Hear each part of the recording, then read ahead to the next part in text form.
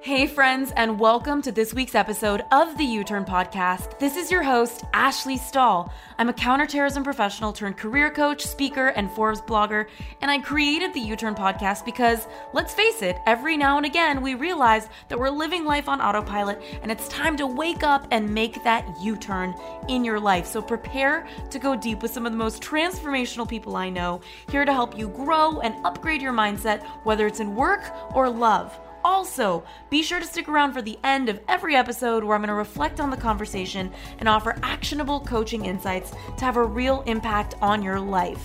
In the meantime, we've opened up access to 3 free e-courses on uturnpodcast.com. So head on over there if you want to land a new job you love, find your purpose, or launch your dream business. All of these courses are totally free. All you got to do is head on over to uturnpodcast.com. That's YOUTURN podcast.com. Now let's get started with this week's guest. Came here to learn lessons. We didn't come here to learn lessons. We end up learning lessons.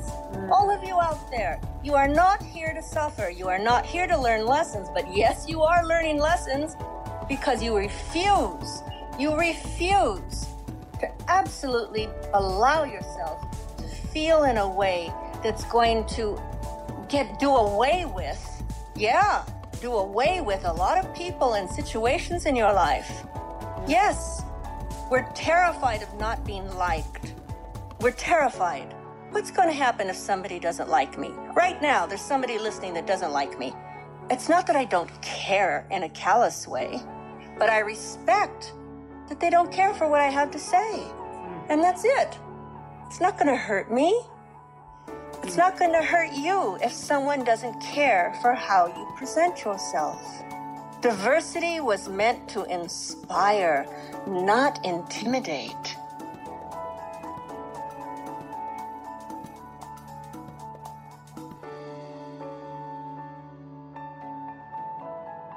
All right. Hey, everybody. It's Ash here, and I have such a treat for you. It's someone who's mentored me, who's taught me so much. Her name's Tatyana Ray, and she is an expert listener, and her role in life is really to bring us into our sensuality, which is which she calls divine romance in action. And I wanted to bring her on to talk about how you can really change your life and set yourself free, because her work is all about lies and sensuality. So Tatyana, thank you so much for being here.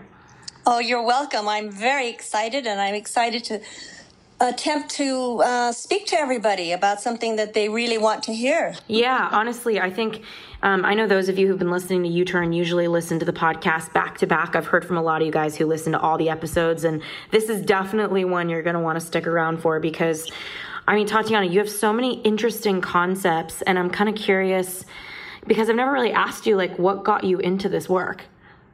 Well, I'm full Apache on my father's side, and my mother's from Mexico. And because of my age, I'm 68, because of my age, when I was born, what you all are considering now organic was just a way of being for us. So we didn't use medicine. My parents grew a lot of the food we ate in terms of vegetables and things. We had an orchard. So I grew up very, very holistically is the word we would use today, which makes me laugh. And I grew up shamanic. My father's shaman he died in 2015. So I was raised this way. I was raised shamanically. I was also identified that I could see energy when I was 4 years old. And it was encouraged and educated. So I was raised very strictly so that I could learn to observe. In our lineage, we are observers. Being Apache. Yes. Okay. And when you say see energy, I know that a lot of people are very spiritually open and curious. Like, what does that look like? Or, pun intended, what does that mean for you? And how do you see it? I literally see it. You right now, for instance, when I look at your energy, I'm not a medical medium, but I can see that there's a little inflammation, red spot around your elbow, so that would be your left elbow. I can see that your thoracic area is very open, which I would assume right now it's because we're talking and you're interested and you're excited. So the whole thoracic area is very, very lit up right now. I see in your brain area. So I don't see you as a person. I see the energy more like in a real loose, like a lava lamp-ish type person. Oh, how interesting. That's so funny. I love that. We're all just a bunch of lava lamps to you. That's great. You said something about my brain. Do tell. Well, you're like, it's like a loose interpretation. You know how when they draw the chalk line on the floor if somebody dies? Yeah. Okay, it's like that. It's not a real tight picture of energy. It's a loose energy, but it is in the form of kind of humanish. And so when I look at the top, which is, I'm assuming is your brain, and your energy right now, your brain it's very white right now, very white, which means you're totally open. My interpretation, once again, my interpretation over all these years and what I was taught is that you're very open, you're very sincere, you're eager, because white is a certain purity, but it also, I don't see any discolorations in there. Like if you were upset with me, I would see some dark areas. If you were scared, you would definitely have some red areas, you know? Interesting. But yours is just happy and white and let's go. I am. Well, I think, it's interesting. Like I interview so many people on the show and there's a small percent of episodes that I don't air because I see my audience, stop listening if I air something that doesn't feel like it's going to be of huge service to them. So I think I'm excited to have you because I just know how much value everybody's going to get out of the work that we're about to get into. And so, yeah, you're right. White brain, full heart. Well, so I'm kind of curious, like growing up this way, it's like a lot of people grew up in a, like a home with, connected to the earth where maybe not everyone, obviously, definitely not everyone. But there are some people who grew up where their parents grew the food and they ate really healthy and they didn't have medicine. But they didn't come out like you did, where you just seemed to be such a masterful observer. And I'm curious, kind of going into your work around sensuality and lies, like what are those two focuses for you? And what does it mean to you when you say that you focus on sensuality and you say you focus on lies? In other words, we do have a body right now. We are spirit. When we say we are one in the sense of the energy of which we are comprised. So you and I are one because we come, like in the laboratory, we come from energy, and that energy is just one enormous, what would we say, an amalgamation of little bubbles, let's call them, like soap bubbles, okay? And these soap bubbles coagulate, and they form and reform. Right now, you and I happen to look like humans, and we happen to have included a lot of pieces, and we're female humans, but this apparatus into which I'm speaking right now is also the very same energy. It's just that it's called a phone. So we are entirely one. Anything and everything. Nothing is inanimate. Walt Disney had it right. So interesting. And I think a lot about how our bodies are, like 70% water, and how that's kind of like a cucumber. Like we're just a bunch of cucumbers. Yes. Well, I call us potatoes. So I'm curious, kind of going into your few points. The first point you talk about with me and that I learned a lot from you with was you know what you know, and then you spend the rest of the day trying not to know it. So can you talk to everyone just a little bit about like what that looks like for them? Yes. Everybody that is listening right now has intuition, or we can call it common sense, or you can call it silent knowing, or you can call it that gut feeling. Okay, these are all different ways of saying your instinct, your intuition. And what does that mean? That means that is the direct line you have to the all of all, or the universe, or God, whatever word you're comfortable with, the goddess. And what this connection means is you are always, always, always being guided. Always. You know what you know within seconds. But whatever it is you know is always a solution. And it's applying the solution. It's applying the solution. So you have a problem, and within seconds, you know what you need to do. But in order to do what you need to do, something has got to shift. Something is going to change. And that's when we don't have problems. We have problems applying the solution. Interesting. Okay. And I mean, a lot of people, they would argue that they I think a lot of people aren't connected to themselves. And so they don't, even though they feel something, they're not even as aware to feel what they feel. Yes, but they will know that they don't like it, or they like it, or they will know that they're confused. And anytime you're confused, there's no such thing as confusion. If you're confused, you feel helpless to apply what you know to be the solution. Oh, interesting. Okay. So I think, for me, this is just such good work because it was, like my business, it's like you watched me create a business that was thriving and you caught me after that when you mentored me a bit. And I remember knowing that something had to change with my business, but not feeling like feeling a sense of powerlessness. Yes. Like, oh my God, this is so overwhelming to shift or make a decision. So I'm kind of curious, like when it is so simple, you know what you know, but you are trying not to know it. In my case, it was like this change is scary. Why do you think people are so resistant to just making a change? We're very resistant, and it is very frightening. It is very, very frightening. I completely have great empathy and compassion. I was in a 21-year marriage, and 6 months in, I knew to get out. Wow. Well, if we really want to be honest, the night I met him, I knew don't do it. Wow. Okay? I knew it. It wasn't the type of person I needed to be with. And I turned around and married him. And I stayed there 21 years, and I had children. Why didn't I leave? Well, in the beginning, it was because of, what's society going to say? I've only been married 6 months, and we got married, and now we're going to get divorced. What are people going to say?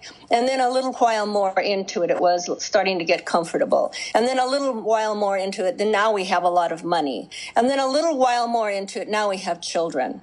So it was always extraneous reasons. What are people going to say? How am I going to be viewed? Well, it's very common, right, that people will commit even deeper when they know something isn't right for them. Like, why? Like, I'm listening to you say you knew something, and not only did you know that and sit with that, but you kept committing even more. What do you think that is? Because you could have, like, after you worked past the 6-month block, it's like next it was making money and all these different steps. Like, why do you think some people commit even more? I didn't want to be inconvenienced. And you think, would you say that this is the reason for most people? Everybody. Mm-hmm. Everybody has achieved a level of convenience. Even if it's painful, it's a level of convenience in the sense that you're aware of what and how you're inconvenienced. Interesting. And I think a lot about relationships, and I think you give a good example because a lot of people have to work through issues in relationships. It's not like, and so how do you know when this is something not workable and this isn't good for me versus, oh, this is an issue that I don't enjoy in our connection, but I want to work through this with you?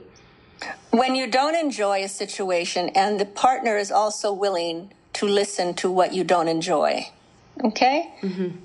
You have to have two people that are willing to be willing. A relationship is about two, or more, but a relationship is about two people. Two people. It doesn't matter the sexes. It doesn't matter the ages. I'm just talking about a relationship, maybe even a babysitter with a child. But it's about two people that must be willing to understand that we are attempting to get along here. So I'm not talking compromise. I'm talking understanding. Interesting. Okay. And even in that case, right, Tatyana, like it's possible that two people could be not a great match for each other and like somebody has a knowing. So I'm trying to help because I think a lot of people struggle to figure out what's their instinct that they know something and they need to move forward on it, even if they're scared, versus what's just difficult,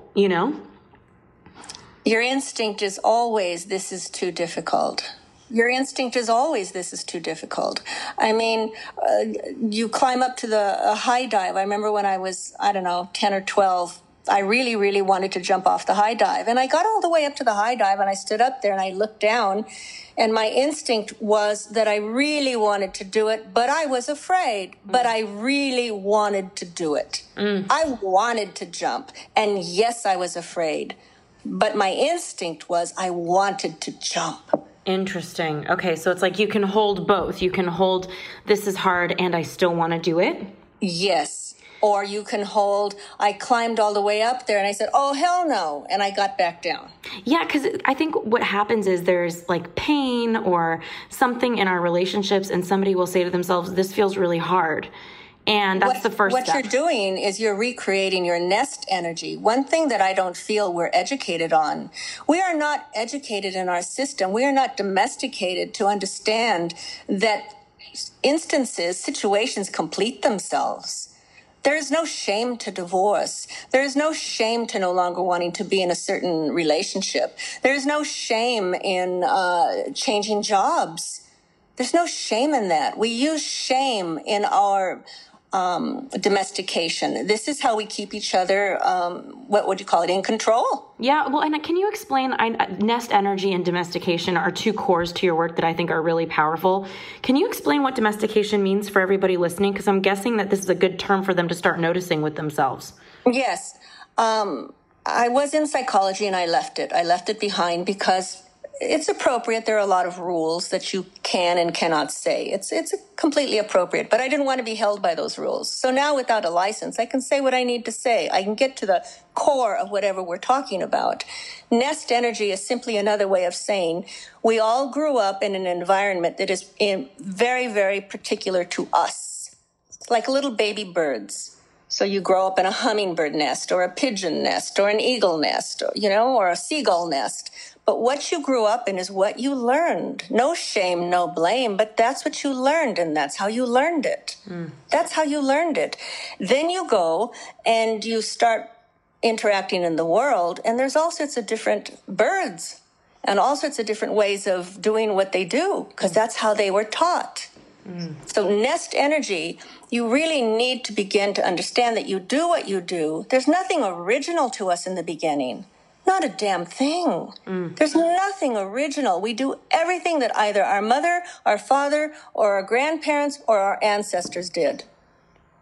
There's nothing original. And kind of like we come out of our nest, and then there's like domestication, which is this idea, right, that we do things that, the way I hold it, Tatyana, is like we do what feels appropriate.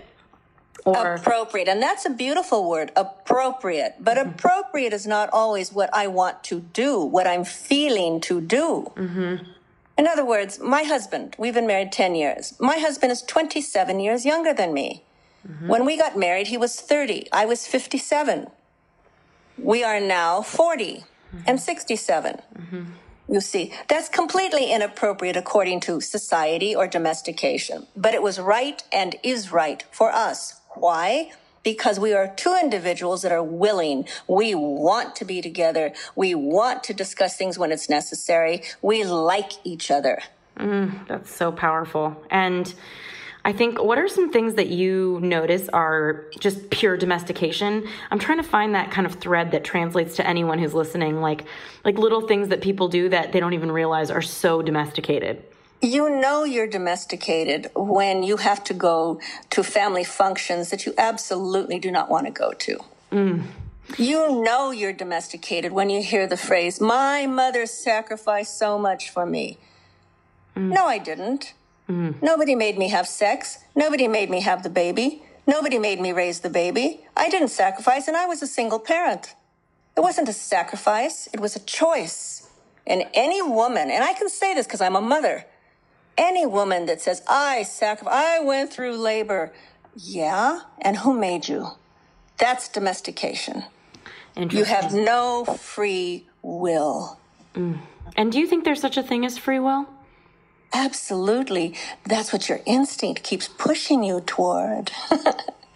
That's what your instinct, that's what your, it's so beautiful. You'll have these inclinations. You'll have, I need to quit this grad school program, or I want to go forth and go to school, or I want to have another baby. I know it sounds crazy, but I want to. Or even I have a baby and I'm going nuts, but I love the child, but it's hard. That's all instinct. And it's beautiful because it's your GPS. It's your windsock. It points you in a direction of a healthier point of view. Well, when you talk about instinct, I think one of the most common questions that I hear from people is just how they can, and I've asked you this myself, is determining instinct versus fear. So I'm curious for anybody listening how you can best differentiate that, because I know you're really good at that. I've learned a lot from you about that. How can we share with everyone listening how they could do that? Instinct versus fear. Instinct is something that arises within you. You don't call it forth. You just feel it. And then the fear that accompanies it generally, and I'll admit, yes, the fear is always the domestication that starts to beat its drums and cymbals and saying the what if, what if, what if. Catastrophizing, kind of. Okay.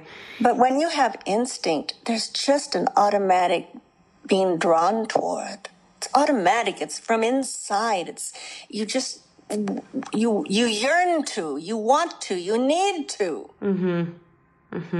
So people can say, well, what about lust? What about lust?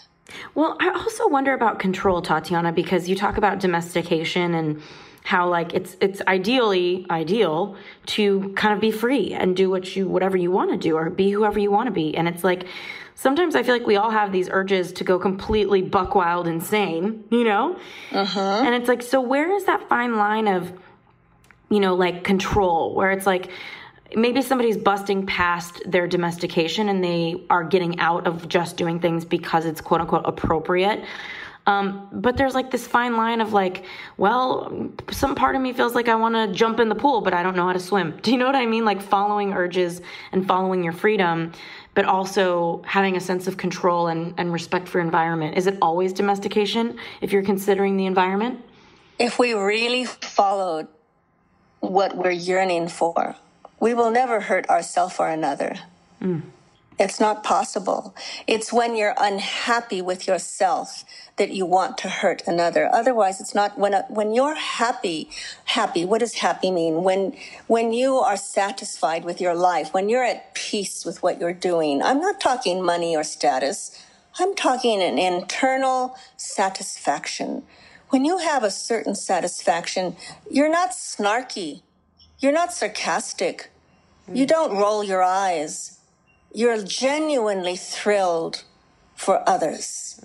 And so when we can get to this place within ourselves, the choices you're going to make are always going to be healthy. They're always going to be healthy. The only reason we make unhealthy choices is because we're trying to hurt somebody, and it usually ends up being us. And why would somebody want to do that? Because they need to get the poison of the feelings of just being unhappy, going against themselves, going to school because they don't want to go to school, studying a certain subject because that's what the family does, living in a certain place because that's what the family does, or that's what my friends do, feeling guilty if you're married or not married because that's what my friends are doing. Freedom is completely misunderstood. We think freedom, like you mentioned, means running around buck naked. That's not freedom. Freedom is being able to be in the moment and make a pure choice from this is how I would like to experience this. I was in Cancun once, and I had some girlfriends that were supposedly very wild girls, right? So we're in Mr. Senor Frogs or something like that. It was midday, 2 p.m, and there was a big dance floor and a really good little jukebox. So I go over and I found some good music and I put some quarters in and I say, come on, let's dance. Oh no, there's nobody else dancing. And oh no, I have to have a few drinks first. And oh no, please, you're wild and crazy because you're drunk? You're wild and crazy because you're high? No, I wasn't drunk. I wasn't high. I hadn't eaten yet. I wanted to dance. The music felt good. So I got out on the little wooden floor and I danced. It wasn't for anybody else other than me and the music. It felt good. I didn't need excuses to express myself. What I'm hearing from you a lot is this idea that a lot of people lack personal responsibility and there's a lot of victimization. Like, I'm doing this because I have to, or I've sacrificed so much for you. And it's like, no, you got yourself pregnant and chose to have a kid. You know what I mean? Yes, sweetheart. So can you, how do people move from victim to owner?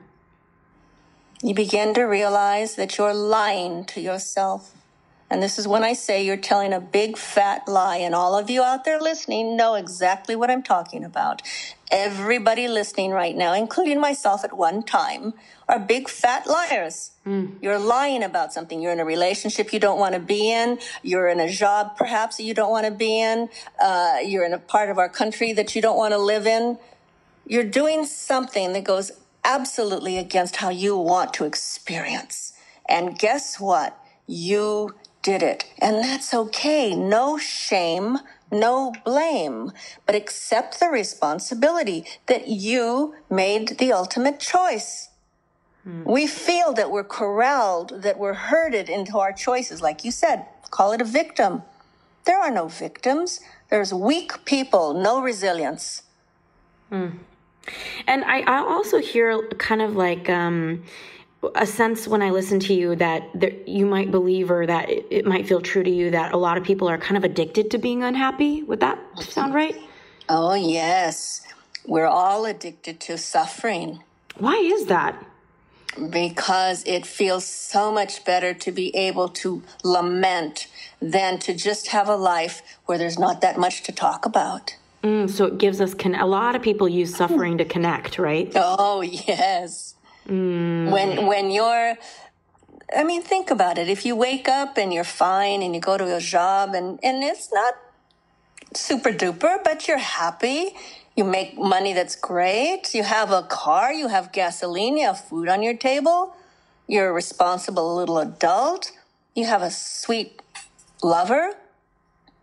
Oh, but you're not, hanging from a chandelier in Monaco. Or like me, you're not like, busting your business with a bunch of TNT and fixing all the drama. Exactly. Like coffee. Everybody's addicted to coffee. Why? Because nobody goes to sleep on time.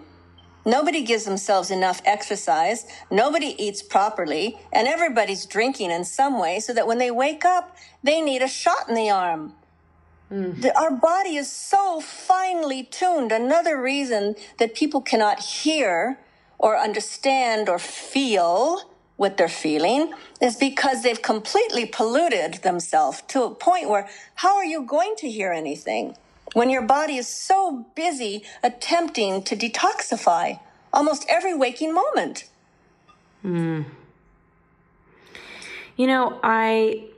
I feel for a lot of people listening, including myself, because it's like, I think it's true. And I see how a lot of people are creating results in their life right now that are based on a lot of pain because of this kind of addictive nature we have to suffering.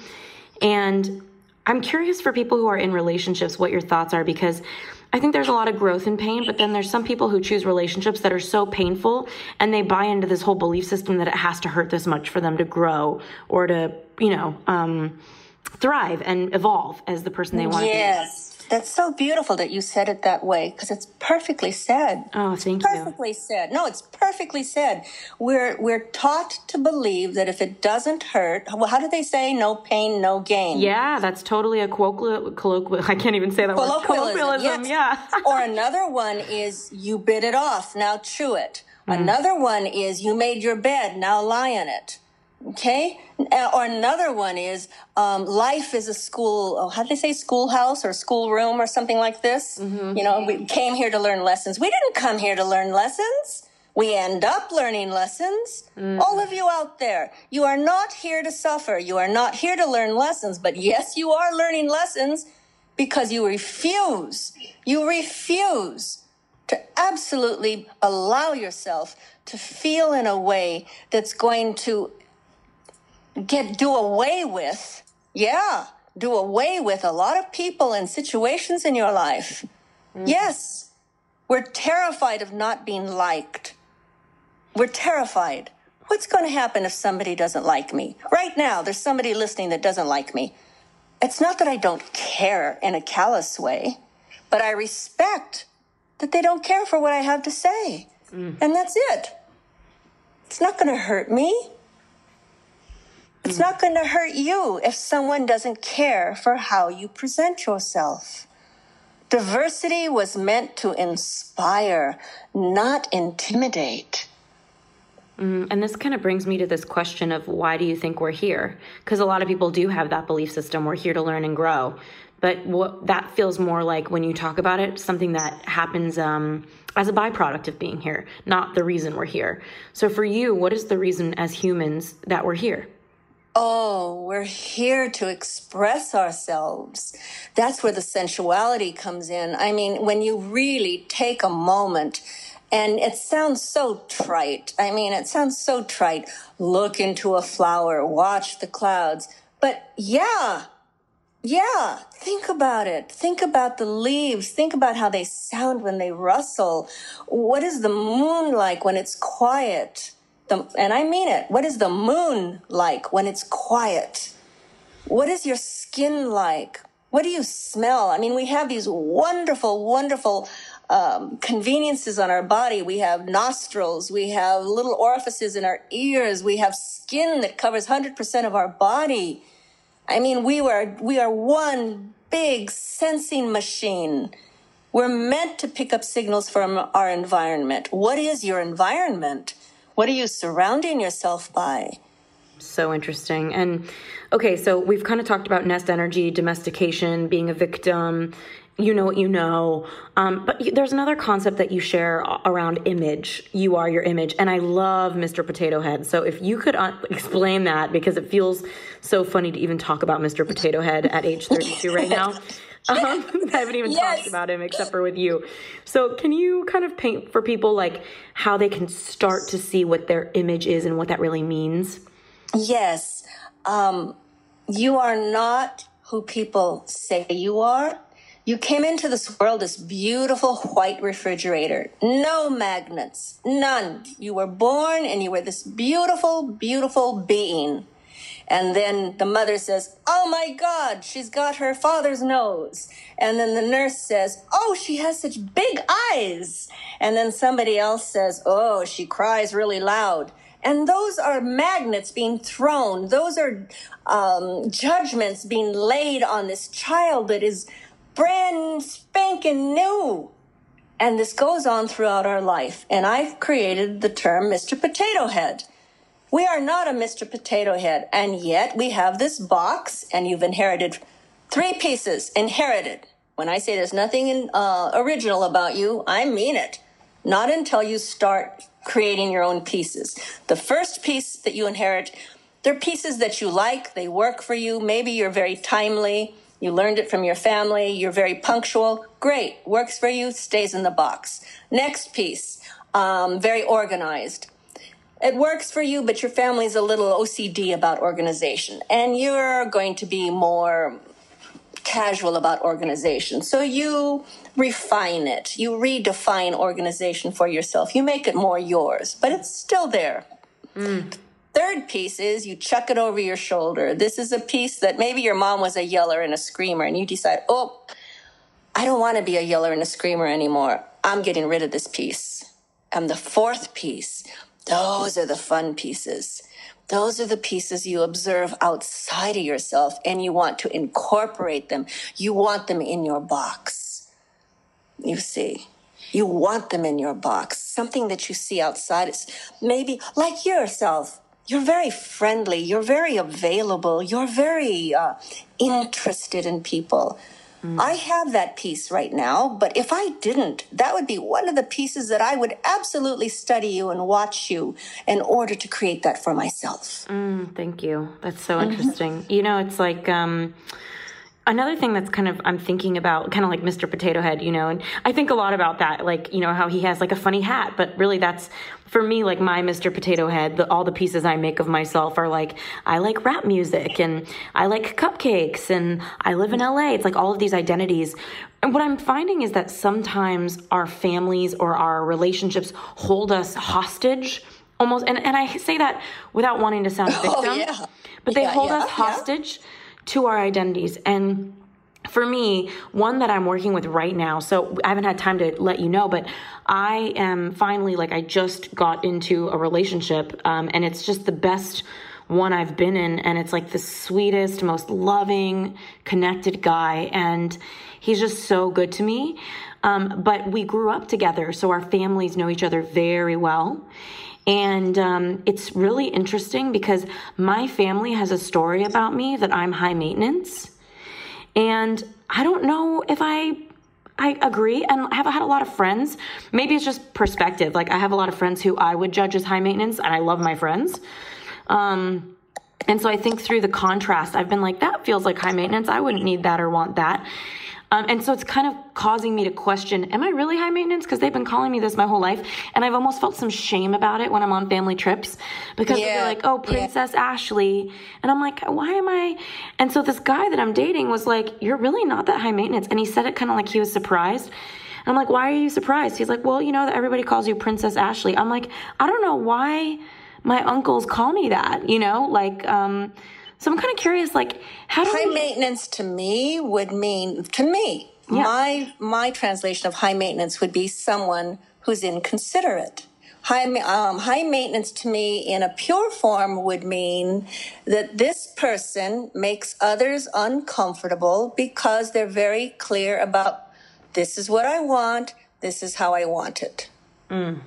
But then, if it goes into being inconsiderate, of others, then I can see how they term it high maintenance. Otherwise, I just see a person who knows what they want. That's so interesting. I'm going to start to ask my uncles when they say Princess Ashley, I'll say, why do you think I'm a princess? Like, what is it? Like, out of curiosity, you know? To start to see, because maybe there's an opportunity for me if anybody in my family is feeling like I'm not considering. I do know that on the trip we go on every year, there's a lot of heavy lifting because we go on a lake trip and there's like canopies and like, you know, all of this equipment. And so I'm not the most, like, I've been going to the gym lately, but I've never really identified with exercise that much. And so I always kind of like stepped back and didn't lift heavy things. And so they always used to comment about it then, oh, look at you being high maintenance, not lifting this or that. So maybe there's something there. I'm so curious to ask. Well, we're using shame and blame in that case. I'm not saying they're trying to shame you. They don't even realize they're shaming you.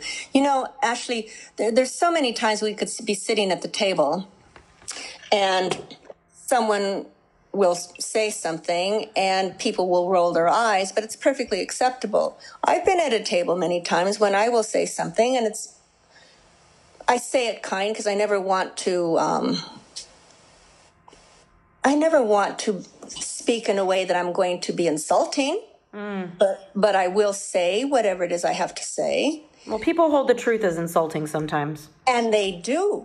And that is what we're looking at right now. High maintenance or Princess Ashley, what is it about you that is making them uncomfortable? You see.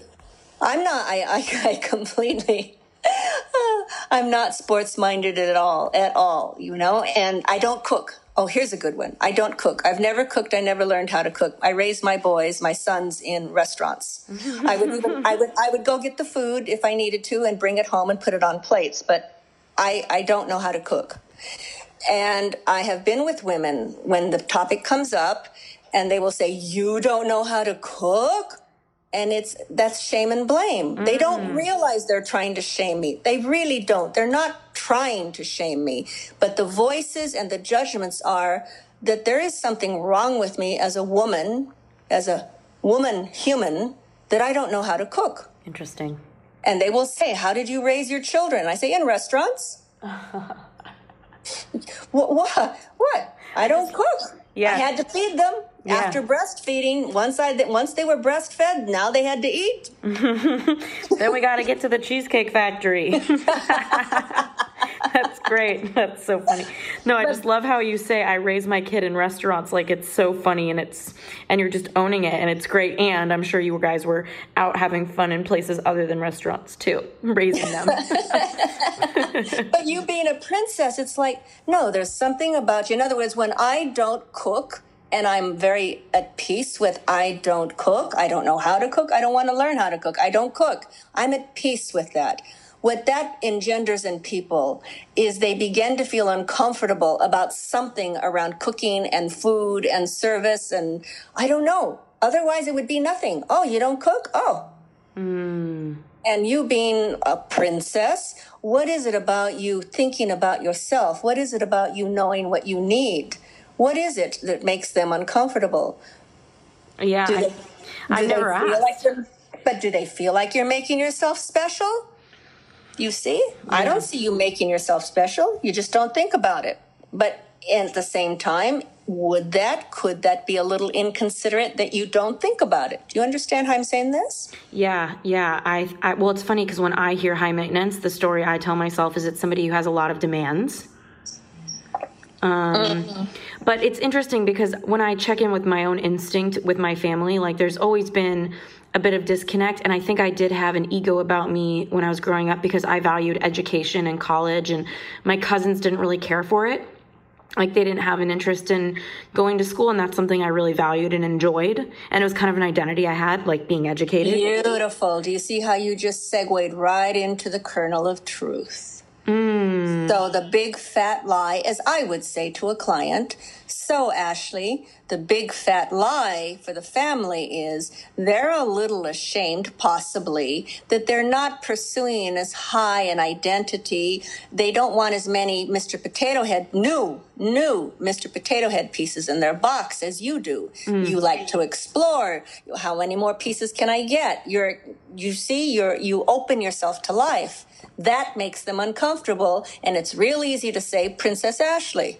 Yeah, it's like, it's so interesting. And it's also like maybe there's an ego to me where I treated them as if I was better than them for that, like maybe that. Which could have been a defense mechanism on your part because you were feeling that they didn't like you. Yeah.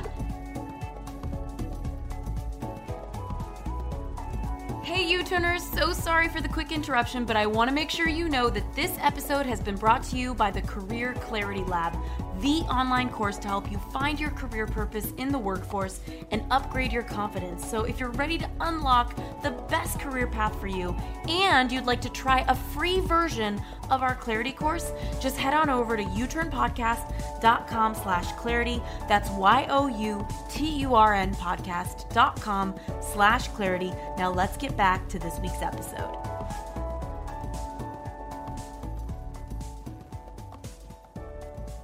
And it's so interesting because as an adult, it all goes back to childhood. It's like I'm noticing that I'm totally available to people, but then I make a decision.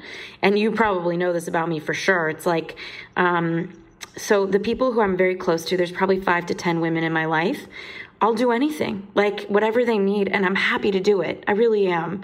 Within reason, and it doesn't feel like a burden, and it doesn't feel like I'm going out of my way. I'm just happy to help, however. But if you're not those 5 to 10 women, I'm not there, like I don't really have a middle ground.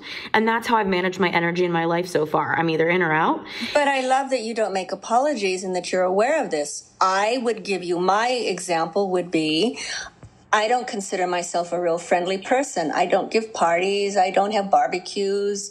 I'm if I'm not on traveling or with a client on the phone, I'm on the couch reading. I read a lot. I still hold the old-fashioned books in my hands. But the point I'm getting to is, if you were to call me at 2 a.m. and there were no Ubers or no Lyfts or no friends available, and my number is the only one you can remember, I'll come and get you. So you have follow through. Yes. Yes. If you need me, tell me you need me, and I will be there. But I'm not going to be this person that calls on the phone to keep up with you.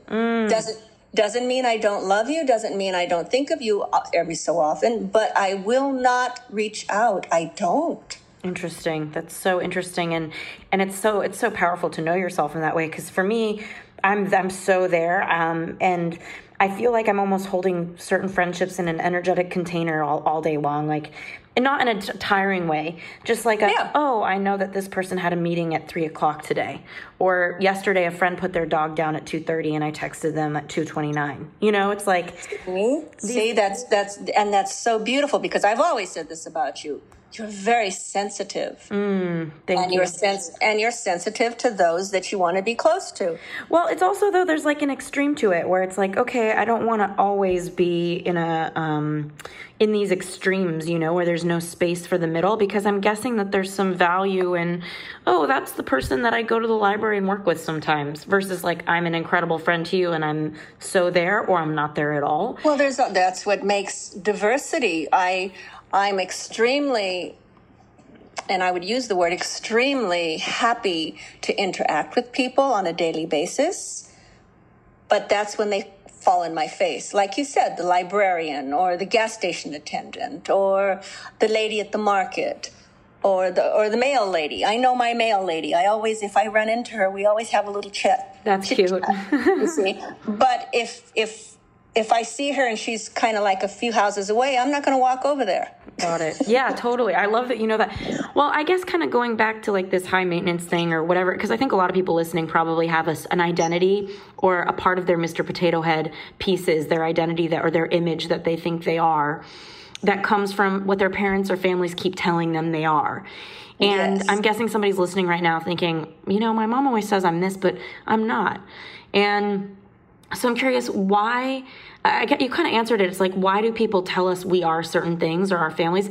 And one thing you said was if they're uncomfortable, right? Like, yes, absolutely. They're uncomfortable with something in how you are presenting yourself. How dare you?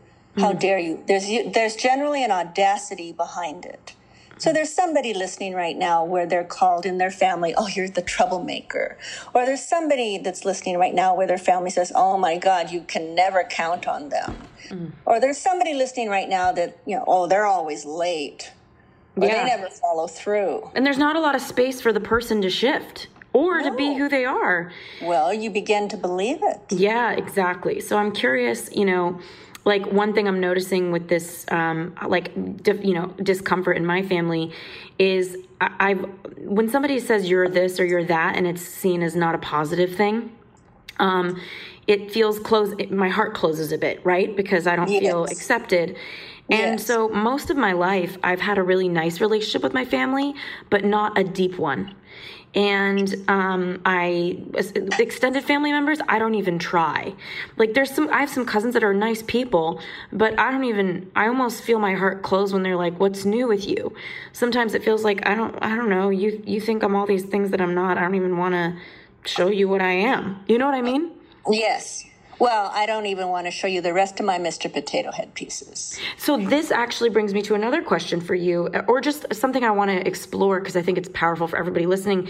You have a lot of content around your image and keeping it up, and like the way you will barter. Yes. Can you explain that concept for everybody? Yes. I want all of you who are listening to understand that what I'm saying is you are pure spirit. So you are pure goodness, your kindness, your patience, and your wisdom. You are pure kindness, patience, wisdom, and generosity. That's what you are in terms of energy. And then you coalesce and you look like you have a body, and then you become your art. And you have the beautiful ability to create yourself any way you want. However, you came into a family, so more than likely you patterned yourself after everybody in your family, mother and father, generally. Mm-hmm. Now, I'm saying to you, if you can really begin to right now realize, oh, I have interchangeable pieces. I've accepted these pieces, but I have interchangeable pieces. So I get to look around and I get to see other attributes that I want to add or subtract from myself as this image. And that's the beautiful part. You're never going to know yourself. You're never going to know how you feel until you start interacting with life. Immerse yourself. You have skin, you have eyes, you have ears, you have a mouth, you have a tongue. get in the water, get into the traffic. I mean, we are so conditioned to be afraid of everything and to go right into tension. Why? So you're in traffic. If you gave yourself enough time, so what? We have music apparatuses now. Put on the music or put on your little audio book or sit there in silence. Nurture yourself. Every moment is a moment to nurture yourself. You have a new relationship, Ashley. And yes, I can completely hear that everyone around you is trying to tell your new relationship how to be according to how they see you and your beloved. So let's pretend if you and your beloved are being really affectionate and he's very, very kind and very affectionate, and then his mother's going to say, what's his name? Oh my gosh, I haven't said his name on here. I'm so scared he's going to listen to this. What if we break up by the time this episode comes out? Oh my God, William. I love that honesty. Okay? See, I always loved how honest you can be. What if we break up before this comes out? He's going to hear it. And apparently he mentioned to some people at work that I have this podcast. So like his boss listens to it. So that's like a whole nother layer. But his name is William and I'm going in. William, there we go. Okay, so you and William are being affectionate. Just plain old, nice, run-of-the-mill, but affectionate. And his mother comes up and says, William, I don't know you to be that affectionate. But she says it with a voice like, huh, ha, ha, ha, ha, ha, ha, ha. And then he gets shy. And then he starts to doubt. Is he really holding your hand and listening to you attentively because he wants to or because he's fake? She shamed him now. Okay? And is this just people that don't know how to communicate? Is shaming just really people don't even know how to talk and that's the problem? Yes, because as a mother, she might be saying, oh, William, it's so nice to see you so attentive to her. I miss those days when you were a little boy and you used to be that way with me. Jeez. Not even going to comment on that one. Gonna leave that right here. Oh God, I'm like, feel like my whole body got like hot. Like, okay.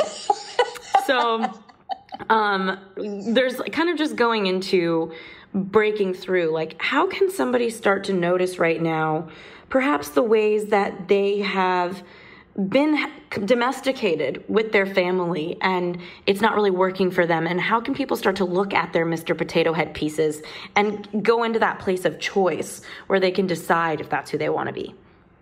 They can begin to stalk themselves, STALK, like you watch yourself. Don't judge yourself, no good, no bad, no shame, no blame. But just watch yourself. Watch yourself talking to your child today. You know, are you barking at your child? Are you whining with your child? Are you ignoring your child? Are you over attentive to the child? Just watch. Just watch. And then say, oh, who used to do that? Oh, that's how my dad does it. He wasn't around that much, but when he was around, he was over attentive. He almost like smothered us. You know, and my mother was around all the time, but she was off in La La Land, you see. So that would mean as a mother, you don't have a happy medium. You're either all there and smothering the child, or you're there, but you're not paying any attention to the child, you see. And so just watch yourself. Just watch so you can become familiar with your pieces. Because more than anything, Ashley, nobody's familiar with the pieces in their box. They're not familiar with their artwork. And this actually kind of brings us to that final point that I asked you about, is you call us pure energy and our art is a composite of Mr. Potato Head. So talk to me about that. And personal brands, I think, are very funny. Yeah, you are a walking art gallery. A walking art gallery. If we really, like anybody listening to you and I right now, and if they see us as two little Mr. Potato Heads, two little Mrs. Potato Heads talking. Okay? Mrs. Potato Head to you. Yeah. Yeah, I'm a Mrs. and you're a Ms. And so they hear us talking. So what do they see as our Mr. Potato Heads? They see that we have pieces that are comfortable with each other. They see that we have pieces that are absolutely available to being honest with each other. They see that we like each other. They see that we don't back away from each other. So what are they going to see? They're going to see friendship. You see, they're going to see friendship so the art that you and I are expressing right now is friendship. You and I are exploring and expressing moment to moment, like when I said, what's his name? And look how beautiful your answer was. When you listen back to this, you're going to laugh like you did when I asked you. You know what I was laughing at earlier? I had the weirdest thought. You were talking about how we are all of these things, all of these pieces. And I was thinking about those weird cargo pants in the 1990s that had the zipper and like 1 minute they're pants, then they're shorts, and then they're swim trunks. Yes. And I'm like, we all think we're just cargo pants, but we're shorts, cargo pants, like, and swim trunks. Like, and swim trunks. And then we have all these pockets. Yeah, exactly. I was just like, oh my God, why do I think like this? But I'm totally fine with it. But see, that's what you remember when I used to mentor you. That's what we used to talk about, of all the places that you could go with your pieces. It's like you would start digging in your box. And look, Tatyana, I have this piece and this piece and this piece. You see, that's the art. That's the art. Start by watching yourself with no shame, no blame. Start to be excited about what you find in your box. And yes, they're all going to be pieces that you inherited. Some are going to work. Some have to be tailored, and some have to be thrown out of the box. And then the fourth piece are the ones that you get to choose. It's your artwork. You are your art. So to help people understand this, because they listen to me talk on this show all the time, could you give some examples of what Mr. Potato Head pieces you notice on me for the listeners? Yes. So a piece that you inherited that just works for you, you didn't have to touch it, is you're very good with being aggressively business. Okay? You're very good at that. You're very good at thinking in terms of business. What do I need? How do I need it? And just exploring business. You inherited that piece. It works for you. You haven't had to tailor it at all. It works beautifully for you. The second piece that you have that you tailored was a need to be heard. We talked about, you got this from your father, and it works, needing to be heard, but you tailored it. You took it from a maniacal, demanding, to you completely tailored it, and now you just simply know you want to be heard, and you are willing to do what you need to do to be understood. Understood. Okay? I crave that. So that's a piece that you tailored. A piece that you threw out was your fear of truly getting involved with love. You threw it out. You threw it out. You said, you know what?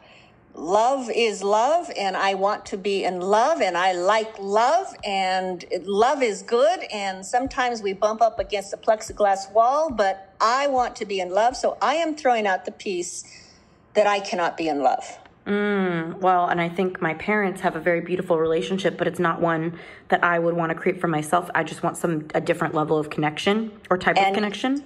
Exactly, and you used to think that love had to look like your parents' marriage. Yeah, and I think that's why I called off my wedding, because I think I bought into a lot of beliefs around what would be the right thing, and thinking, oh, I really shouldn't break up with this person because look at my family, this is love. And it's like getting to that point where, and I love this little sweet spot, right, where your conditioning is coming up against who you really are. It's like that caterpillar that it hurts to not be a butterfly. Yes. And so that's when you know what's instinct. What is instinct?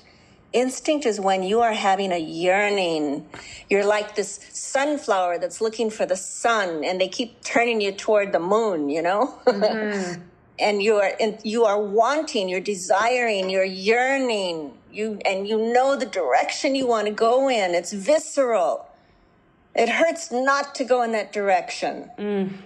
In other words, when you were going to be married, it hurt to think that you would follow through and get married. Yes. And now in the relationship you have, now we hit pieces number 4. Now you get to forge all the new pieces that you want to have. How do you want your relationship? How do you and William want to relate? How much time do you and William want to spend? Oh, you're saying his name many times. I'm like, oh, there's his name again. Woo. I love the name William. It's so sensuous. William. Oh my God. See, that's another thing. In shamanism, we always use the full name. It's very powerful. Not that I can't be called Tati, because people will call me, hi, Tati. But my name is Tatyana. You see, there's power in that name. Ashley. To be called Ash, yes, it's very sweet. It means that it's an endearment. I pull you close to my heart with that. But Ashley has its own energy. So interesting. I never thought about that. Oh, Ashley. Ashley flows. It's like the wind. Ashley. It just keeps going. Thank Tatyana is more compact. Tatyana. It's compact. It sounds like a warrior. And because I know you're Apache, it feels like I'm picturing that whole thing. Yeah, and then William. Oh, he just rolls off your tongue. Oh, my God. But it does. Come on, you have to go with me on this. It does. William. I mean, I agree. I'm like in love with the guy, so it's like, Yes, but it's such a, not sexy. It's a sensuous name. I'm going to pass on the message to let him know. That's amazing. I hope his boss enjoys this episode too. Shout out to William's boss if you're listening. You're welcome. So kind of in closing, what have I not asked you, or what do you think would be so powerful for people to know that I haven't covered with you? I want people to know that they're not crazy, they're not broken, and there's nothing that needs to be fixed. You have some bad habits. Those can be located and dealt with. But your instinct is alive and well, and that's why you're in pain. And that's why if you're doing anything to numb yourself, that's what you're trying to numb. You're trying to numb what you know. And you want to know what you know, because what you know is your artwork. That's your art. Did you guys hear how Ashley just got all bubbly and just the sweetness and the nectar that just oozed out of her when we were laughing about William? Could you guys hear that? Could you feel it? Of course you could. That's the sensuousness that we all possess. This reminds me of a lot of the love episodes. I've heard some experts talk about how men just want a woman that makes them feel more alive. And in order to make somebody feel alive, you need to be alive, right? Yes. And that's the sensuality that I'm interpreting, is aliveness. Yeah. Sensuality to me means, the word to me that would be synonymous with sensuality is invitation. Oh, wow. Beautiful word. Great. Okay, Tatyana, I could go. Tatyana, now I'm picturing you in the forest like a warrior. Where can everybody find you? You have such incredible work. How do you work so that anybody who wants to get in touch can? Well, you can actually call me, okay? I'm going to give you my cell phone for 714-615-1813. And my email, I'll say it slowly. It's all consonants. It's naked bliss with no vowels. So nkdblss@aol.com.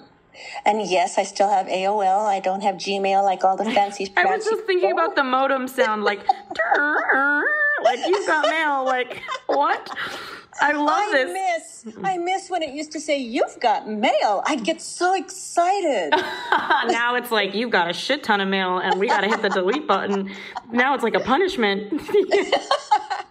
Great. And then my web page, I believe it's called. Keep me up to date, lady. Right? My website. Yeah, your website. My web page. I mean, that's just one page. Does your website, a website has multiple pages they could go to, but if you have one page, then it's your webpage. I have a website. So that's Tatyana, Tatyana,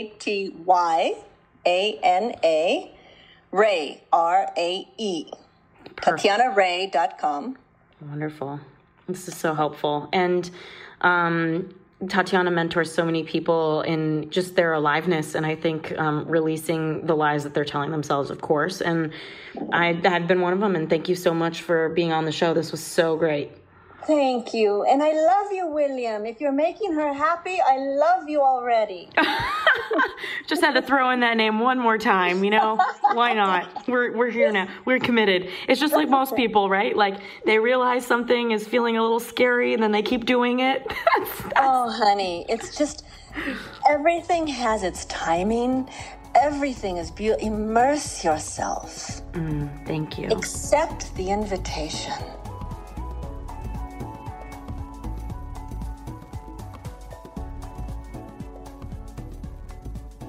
Hey, it's Ashley here from Ashley International, and I want to talk to you about the phenomenon of taking space for yourself and how to really get clear on where that's coming from inside of you, whether it's healthy and you just want some space to air something out, or whether you don't have a healthy relationship with space. So I want to kind of explore this topic, and forgive me if I'm wordy as usual. I'm trying to explore this with you as we talk because I have so many thoughts and they're all over the place. But have you ever found yourself perhaps calling and texting people nonstop looking for a plan, almost like it's air in your lungs that day? Like it's almost like the space and the silence in your life is noisy and you want to fill it with people. You know, have you ever found yourself maybe feeling like, oh my gosh, it's just too hard to be alone? I have a friend, one of my favorite people, her name is Nicole. And she and I traveled to Bali together. And when we were on our travels, she had pointed out to me saying that she has some judgments on how much time she's taken away to enjoy this trip for herself. And it struck me as really interesting that her relationship with space is that she doesn't deserve, a belief that she doesn't deserve all the space she might want to take. We all have different beliefs about taking time to ourselves, taking space. And this was really profound to her when we were on this trip, for her to realize that she's judging herself for taking space. She has a belief that she should be with her group, her family, her boyfriend, her friends, and that it's selfish to want space. Really, really interesting. And, you know, at the end of the day, busyness is a culturally acceptable insanity. And I just want to say that again because, wow, busyness is a culturally acceptable insanity. It is insane, the badge of honor that we all think we are wearing by being busy. And the question I want to ask you is, are you creating a busy life? Or are you actually engaging in things that are supportive to who you are? I can't tell you how many entrepreneurs have spent the entire day working, but really they're not doing anything that's moving the needle in their business. They're just working for the sake of being busy. And the question becomes, why? Why are they creating so much chaos and busyness inside of themselves? And the answer that I've come up with for them is that when we're busy, it feels like we're valuable. A lot of the times that's the belief. The busier you are, the more valuable you are. And so I want to ask you, do you feel a sense of that? And you can kind of track it back to your conversations. Like, you know, maybe you're talking to people at dinner and they're like, what's new with you? And you just talk about how busy you are. It's like the more you talk about it, the more that you identify with being busy. And that's a slippery slope, because if you identify with being busy, that does not mean you identify with being productive or being healthy or being happy. So I just want to challenge this idea of being busy. And this also relates to the idea of taking space and being alone and having space in your life. And I think the reason for that is that a lot of people are uncomfortable with being in space to the point where they create a busy life. They force it on themselves because the idea of having space feels really scary and uncomfortable. So, of course, I wouldn't be me if I didn't intrusively ask you to really think about that. Are the things in your life really enriching you? Or are you just creating a ton of busy to feel valuable and to feel like your life matters, to feel like your time matters? And the bigger question that I really want to ask is, what are you running from? Because if you're creating a lot of busy, a lot of the times you're running from stillness, you're running from being alone, you're running from space. And when people are running from space, usually there's a fear of it. And this kind of brings me back to my friend Nicole. You know, her and I were talking when we got back from Bali. Obviously, you can tell I just love her. And, you know, she was just talking to me about how she's been creating a lot of space for herself, and that Bali was kind of a starting point for that. And, you know, how rich that has been for her, you know, because it's not until we create the space that we are able to ask ourselves who we are and what we want to really put in it. Not for the sake of being busy, but for the sake of being connected to ourselves and what we really want to do with our time, and how we're going to build a relationship with ourselves. How are we going to go have a date with ourselves? Because it can be overwhelming if you're not used to creating a lot of space for yourself. And one of the most important things that I've learned over all of these years in personal development, time and time again, is that you cannot find good answers in the noise. So if you're creating a very noisy life for yourself, there is no way that you are going to find the best answers on what you should do next, what feels right for you, what relationship is right for you, what career move is right for you, what friendships are right for you. And it's very subjective, right? But you're never going to get clear on what's right for you unless you create enough stillness inside of yourself to hear the answers. You know, I remember years and years ago, I had a roommate, really fun girl, and she used to come home sometimes and I would be laying on the floor staring at the ceiling. And it's not like I did this all the time, but I would do it. You know, maybe every couple weeks she'd find me there.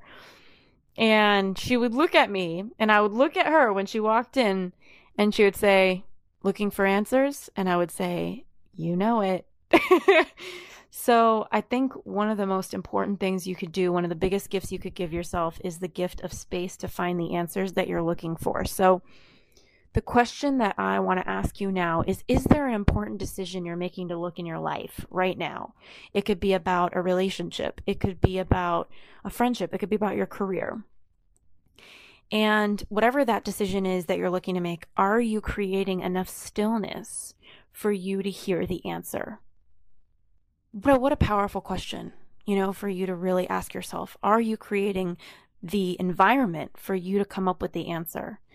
And one thing that I found with a lot of people who have a lot of noise and who are very busy, and believe me, I have so been one of those people. I love a good busy schedule. It's like, at the end of the day, I find that these people, including myself, we just do to find answers. Instead of eliminating things from our lives to create space and stillness to hear the answers, we add more things into our lives a lot of the times. And it just creates a whole lot of busyness and chaos that makes it even noisier to hear yourself. So my invitation to you is this. Give yourself some space, set up some alone time for you, create some stillness, and really meditate on whatever question you are trying to get an answer for. And maybe you want to take a note out of my past emails to you and let life show you the answer through experiences, or create space in your mind to hear the answer if that's the way you want to do it. And the other question I have for you is, why are you so busy? Are you running from something? Do you identify with your career? Are you scared of who you'd be without it? And I just hope that you can find out who you are in the space, because you are a beautiful being and you can only see it when you have the space to see it. So with that, I'm signing off. I'm sending you so much love. Again, this is Ashley from ashleyinternational.com.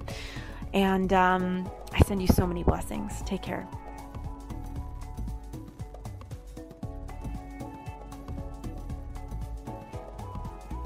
Thanks again for tuning into this week's episode of the U-Turn Podcast. We keep really detailed show notes at uturnpodcast.com. So if our guest mentioned a book or a resource that you're interested in, you'll be able to find that there. In the meantime, if you were inspired by this episode, if it made an impact in your life, we would be so grateful if you subscribed and posted a review for us on iTunes. Rumor has it on the street, the more reviews we get, the more subscribes we get, the more we can grow and get our impact out there in the world. In the meantime, I'd love to hear from you at Ashley Stahl on Instagram. I'm so grateful for connecting. This episode is brought to you by the Yap Media Podcast Network. I'm Hala Taha, CEO of the award-winning digital media empire, Yap Media, and host of Yap Young and Profiting Podcast, a #1 entrepreneurship and self-improvement podcast where you can listen, learn, and profit. On Young and Profiting Podcast, I interview the brightest minds in the world, and I turn their wisdom into actionable advice that you can use in your daily life. Each week, we dive into a new topic like the art of side hustles, how to level up your influence and persuasion, and goal setting. I interview A-list guests on Young and Profiting. I've got the best guests, like the world's #1 negotiation expert, Chris Voss, Shark Damon John, serial entrepreneurs Alex and Layla Hermosi, and even movie stars like Matthew McConaughey. There's absolutely no fluff on my podcast, and that's on purpose. Every episode is jam-packed with advice that's going to push your life forward. I do my research, I get straight to the point, and I take things really seriously, which is why I'm known as the podcast princess and how I became one of the top podcasters in the world in less than 5 years. Young and Profiting Podcast is for all ages. Don't let the name fool you. It's an advanced show. As long as you want to learn and level up, you will be forever young. So join podcast royalty and subscribe to Young and Profiting Podcast, or YAP, like it's often called by my YAP fam, on Apple, Spotify, CastBox, or wherever you listen to your podcasts.